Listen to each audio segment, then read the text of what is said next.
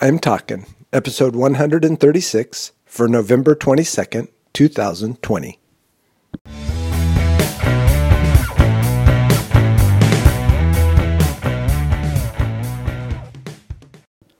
This is Joel from the I'm Talking Microcast, where I share my thoughts on a topic that has piqued my interest this past week.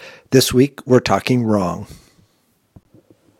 When you think of the word wrong, you probably think, well, that's a fairly simple word. It's a word we learn early in our life. And, looking at the dictionary definition, it says incorrect or inappropriate. Those are the first two words that it uses. And in my head, I kind of think of wrong as opposite. It's like the opposite of correct or the opposite of appropriate. And you think of in your childhood how some of the first things you learned is what was wrong because that's what your parents kept you from. And I think of parenting my kids and teaching them the difference between right and wrong in our house and to instruct them in the ways that I would like them to go based on either what I learned or my beliefs and those kind of things.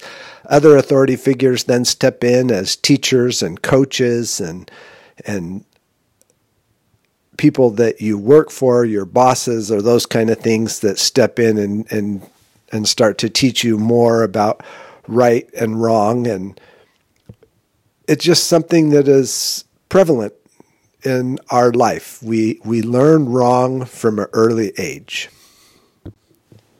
So as simple as the concept of wrong may be to us, I feel like in the past it used to be more easy, that I wasn't as conscious of making a decision about right and wrong that would be incorrect or wrong in of itself.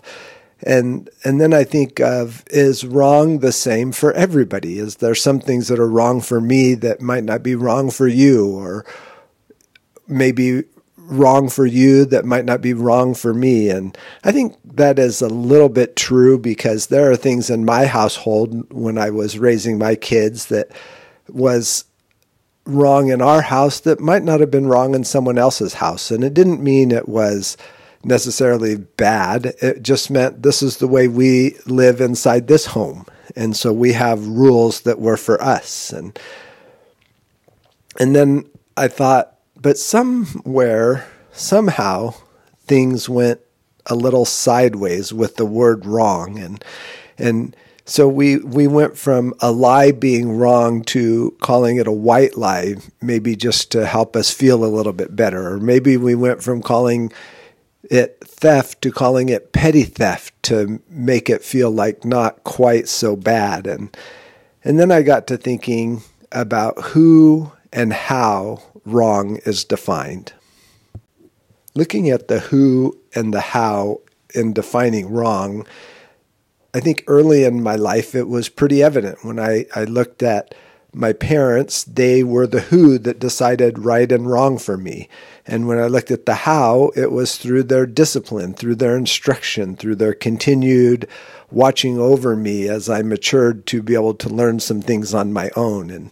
And then maybe later in life, it's a policeman and holding up the law of the land, maybe the city or a state, or maybe the entire government of the country you live in gets to decide what is right and what is wrong, and also how to enforce that. So all those things are things that we deal with on a regular basis. And sometimes we don't agree, and sometimes we do agree about who and how.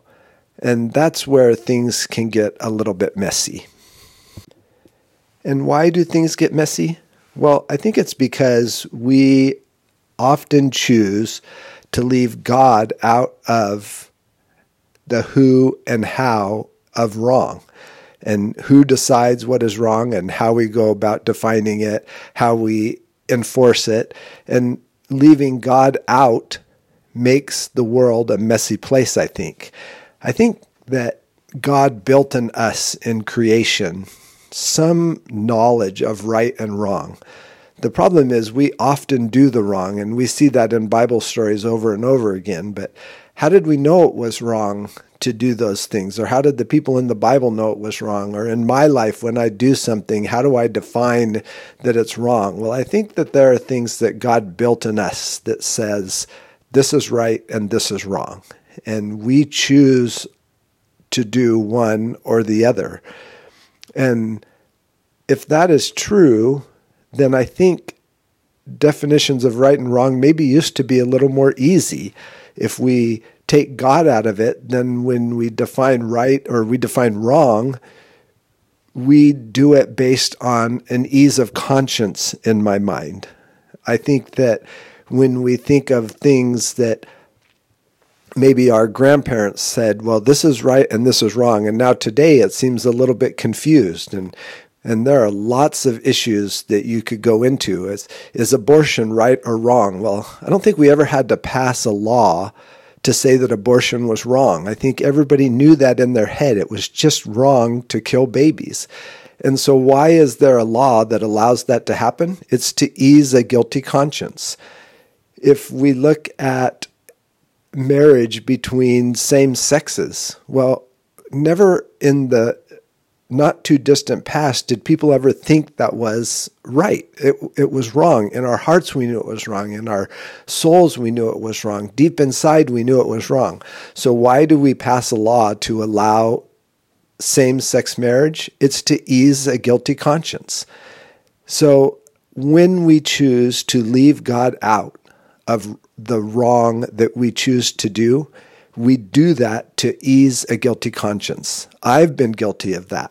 There are times where I'm like, I know this is not the right thing to do. I know I'm in the wrong, but I'm going ahead and I've got all these reasons to justify my actions. This person did that, or that person said this, or this didn't occur the way it should have.